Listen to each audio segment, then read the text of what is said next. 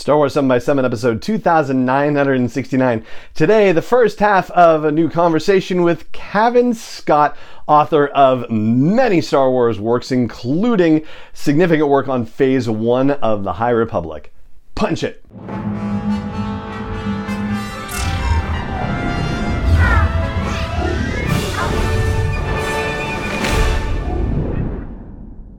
Hey Rebel Rouser, I'm Alan Voivod and this is Star Wars 7 by 7, your daily dose of Star Wars joy, and thank you so much for joining me for it. So here's the official bio for Cavan. Cavan is a New York Times best-selling author whose work includes novels, television, comic books, and award-winning audio dramas. He has written for a large number of high-profile series including Star Wars, Batman, Doctor Who, Assassin's Creed, Pacific Rim, Transformers, Back to the Future, Star Trek, Vikings, Adventure Time, and more. His creator-owned series include the supernatural spy thriller Shadow Service from Vault Comics and The Ward, an urban fantasy medical drama that came out this June from Dark Horse Comics. Now, I'd been having sort of a back and forth about this interview since before Star Wars Celebration, actually, and we couldn't work out a time to, sit down for the longer conversation, so it's been delayed until now. And he didn't necessarily have anything directly to promote at this time, so this isn't necessarily about any particular story. However, we are going to talk about the High Republic, and we're going to talk about his writing process too, because he is just so incredibly prolific.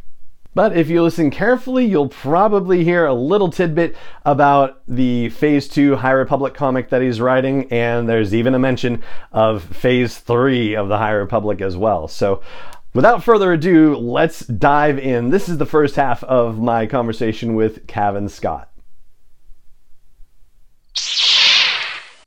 Cavan Scott, thank you so much for joining me on Star Wars 7 by 7. How are you today? I'm doing very well. Thanks for having me. Oh, I'm so glad that I get to talk with you again. It seems like it's been a while, but it's only actually been, I guess, a couple of months since Star Wars Celebration Anaheim. But you've been traveling quite a lot since then, as I've seen. Yes. Yeah. Well, the big event of the year being San Diego Comic Con, which for comic writer creators like me is our Christmas, and obviously it was the first Comic Con for a few years for obvious reasons. So it was it was a big moment to get back there. That's wonderful. I'm so glad you had the opportunity to do that. And, as you say, you are a comic creator and a prolific one, not just for Star Wars stuff, obviously, but for so many other projects, so many other IP, and also your own work too. So I think where I want to start with you, if I may, is just to address the fact that the sheer volume of your output is just outstanding. And here on the podcast, I've often referred to you as the hardest working writer in Star Wars. So just from a functional perspective, how do you nurture your ability to find inspiration and maintain your creative production? Well, I appreciate that. I think George Mann is trying to wrestle that title from me, as people will say. Well, I think it's mainly okay. I am a complete productivity nerd and always have been. So prior to doing the job I do now, I was a magazine editor for many years. And so part of that job was keeping a team en route to hitting our deadlines every sort of 19 days to churn out another magazine. And I always hated the idea of A, missing a deadline, still do to this day, and B, us having to work late to do it. So I was a complete demon when it came to calendars, to-do lists, planning, and I'm still the same to this day. So everything I do is mapped into a calendar, and every day of those things that are mapped into a calendar are then broken down into tasks. So it probably sounds the most uncreative thing possible, but I think when you've got that kind of system in place, it frees you up to be creative. So, most of the time I know pretty much any point of the month what I'm working on, what days I'm working on it. So I don't have to think. I can do. There's that scene, I think, in Batman Returns where Bruce Wayne goes into his closet and he's just got lots of bat suits, and it's the same. He doesn't have to think about what he's wearing that day. It's the same what Steve Jobs used to do. The same. He had his version of the bat suit, and he wore it every day because he didn't have to worry about what he was doing in his wardrobe. He just had to worry about the work of the day. And so that's pretty much how I try and operate, while trying to keep the flexibility that obviously things change and deadlines move, and when you're working in teams, there can be other human life gets in the way. So yeah, I just am a planner and a organizer at heart, and I think that's what helps me get through. I will say that I am probably starting to take the foot off the pedal a bit. I think the last couple of years I did the very classic freelancer thing of going, yes, I'll say yes to everything because I had no idea what was coming next. And also a lot of things got bunched up together which weren't actually planned to hit at the same time. So I am in the process of perhaps doing slightly less, especially for the High Republic over the next couple of years, just because I want to be able to concentrate on the things that I am doing that they're the best they could possibly be. Excellent. And I can absolutely relate to what you're saying about being a productivity nerd and wanting to use those tools to make it easier for you to be able to creative when you need to be creative and not have to worry about, the planning and carry that all around in your head. So may I ask you, do you have a couple of particular favorite tools that you like to use? Yeah, I mean, I have Todoist, which is my to-do list of choice, which is has all my projects listed out and everything broken down, and it's plainly simple. Things like usual stuff like Evernote, and for people who know what that is, that's a note-taking software that can go on the Mac or the PC or whatever, and just your basic Google Calendar, and between the three of those, that's what I keep myself in order with. Excellent. Very straightforward. That's terrific. Yeah. I've tried loads of things. I quite often can get distracted with a new productivity suite quite easily. So I've trained myself to just use the basics and follow a system that works across everything. Terrific. I like it. So with all the different things that you have been writing up until this point, and honestly, like the type of media is just outstanding. I mean, it's novels and comics, and that's across multiple age groups, and audio dramas and short stories. Is there a particular format that you like best, or one that you have particularly enjoyed a lot and can't wait to do more of? I think comics are my happy place. It's the format where I feel most comfortable, and always have done, and that comes through a lifetime of reading. They were how I got into reading. They're how I got into Star Wars and various other things as well, by reading the comics associated with the various universes. So yeah, a day when I'm working on comics is always a day when I'm ready to sort of sit down and start going. I think out of all of them, novel writing is the one I find most difficult because it's obviously so different to comics. Comics I love because it's a team occupation. It's you're part of a creative group. Same with audio drama and TV. When it's a novel, it's just you, your editor, and a word processor. So those are the ones that's probably what I find the most difficult and the most challenging. But the way doing the kind of job I do, and the way I try and plan my job, and the way I try and be able to cross formats, there's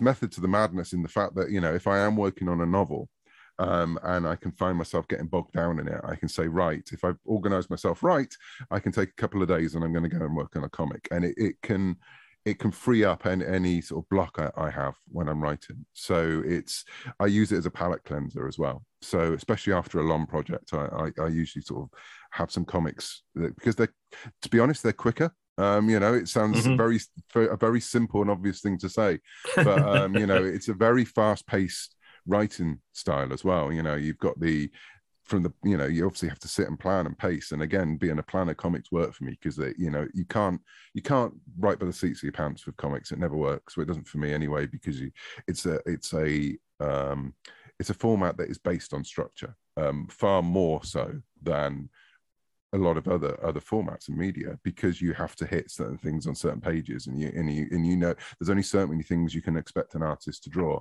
and so even when that's all involved, I find it a much faster process and more fluid process. So yeah, I definitely use it as a way to relieve myself if I'm getting stressed down in one particular bigger project.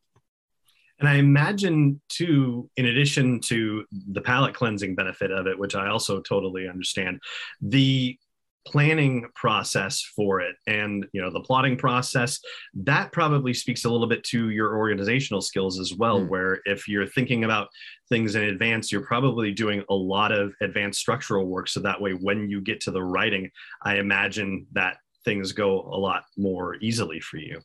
Yeah, so basically how I work with comics is that if, for example, the High Republic phase 2 comic, which I'm working on at the minute, so it's a shorter run than we had from the first series, and so I know I've got those set amount of issues. I've planned it out way in advance. Everyone got a step by step. This is what happens in this issue. This is what happens in that issue, and then after that's gone back and forth, and everyone's put their opinion in, and I've fought back on some of them and agreed with some of them and come up with something completely new on others. I usually wait then. So, for example, tomorrow I'm starting to work on a new issue. My first task of the day will be to go back to that document, see where the last issue ended, because there will be some changes from between the outline and actually writing it. Things happen. You discover different things about your characters, about your story. Think about other things that are going on in the initiative, because there may be something else happening elsewhere in the High Republic, which now it's got a bearing on the story I'm telling. Right. So I will sit down and I will go those 20 pages. I will work out what's on every page, and that's the first thing I do on those writing days.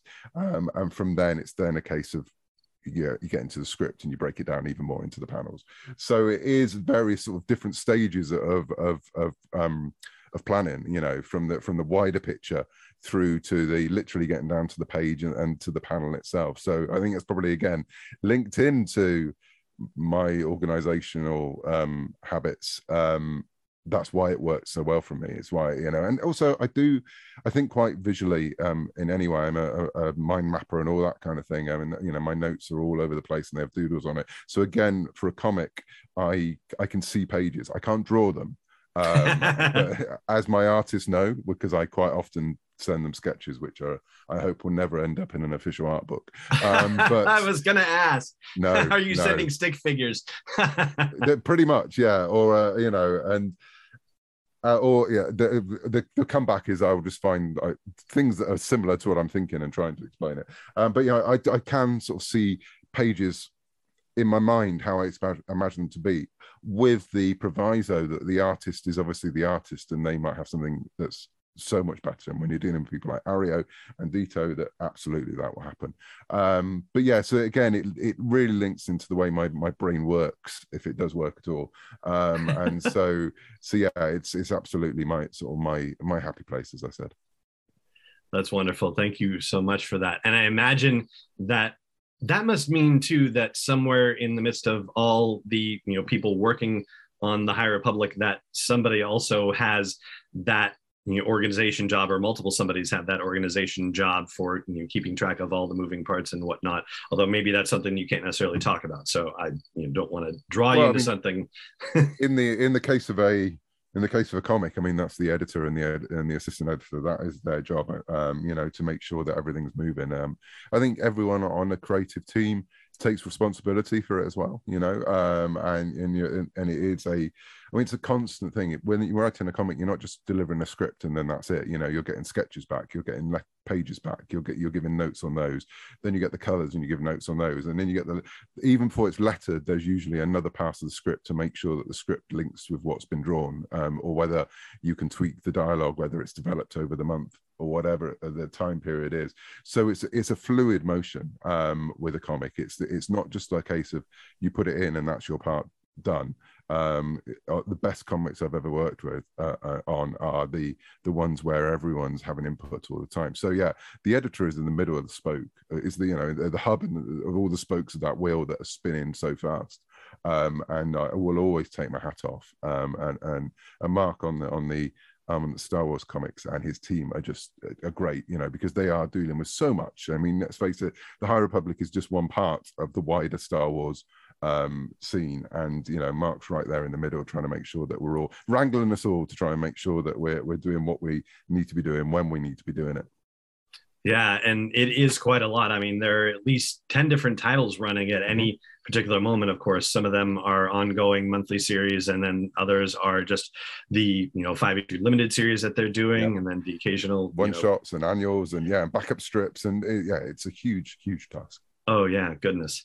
So now that phase one of the High Republic storytelling is complete, what would you say is most surprising for you in terms of the storytelling that emerged out of all those years of dreaming and planning and actual execution of the storytelling?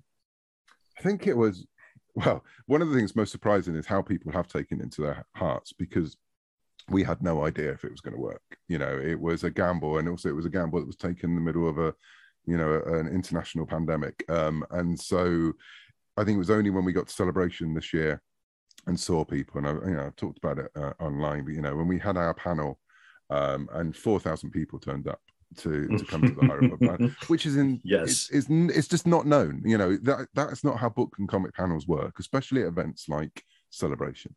And that was amazing to me, crazy, scary, daunting, rewarding. There's so many emotions wrapped up in that, and seeing the response of people and seeing how it's affected them, that has been something I don't think I really, or any of us, had really expected, because we'd all been working on Star Wars for a while, and we know the impact that publishing has. And as I said, for me, if it wasn't for Star Wars publishing, I'm sure I would have watched Star Wars. I was a kid of the 70s, of course I'd watch Star Wars, but right, my introduction was the Marvel comics. That was that's what hooked me before I saw the films.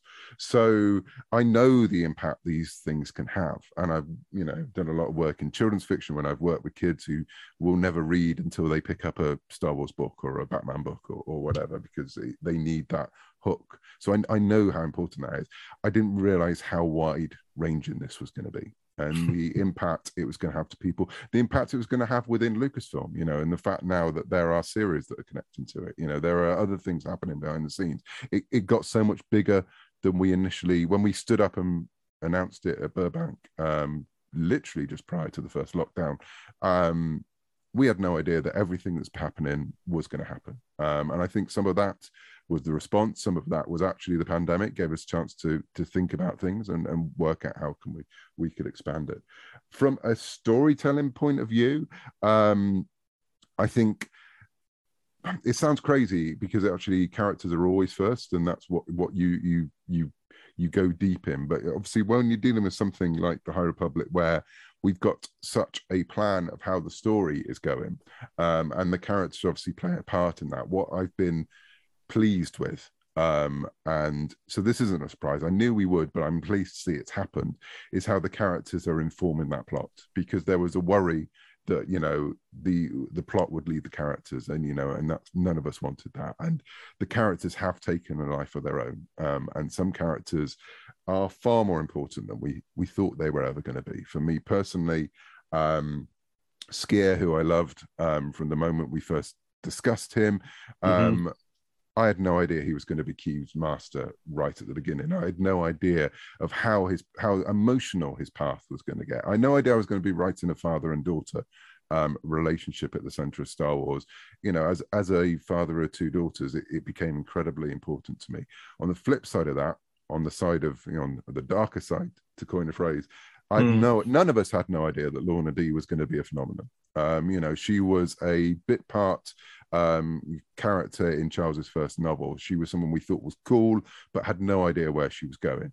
And the trajectory she's now on is completely different, because people responded to her. And because of things, I didn't know I'd be writing a drama, audio drama based on her life, or any of those things. And again, I knew she was going to be a part in the comic. I didn't realize what a big part that was going to be. So that has been the great thing about the initiative, is watching it grow, both as a multimedia project and also as these bunch of characters who have become living beings for us, and whose life we've invested so much in.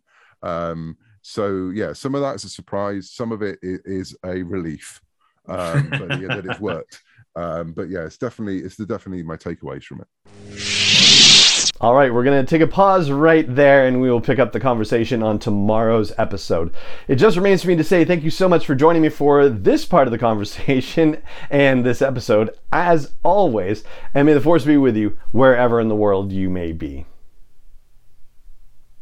7x7 is not endorsed or sponsored yet by Lucasfilm Limited, Disney, or 20th Century Fox, and is intended for entertainment and information purposes only. Star Wars, the Star Wars logo, all names and pictures of Star Wars characters, vehicles, and any other Star Wars related items are registered trademarks and/or copyrights of Lucasfilm Limited, or their respective trademark and copyright holders. May the force be with them. All original content is copyright 2021 by Star Wars 7x7. We hope you love it.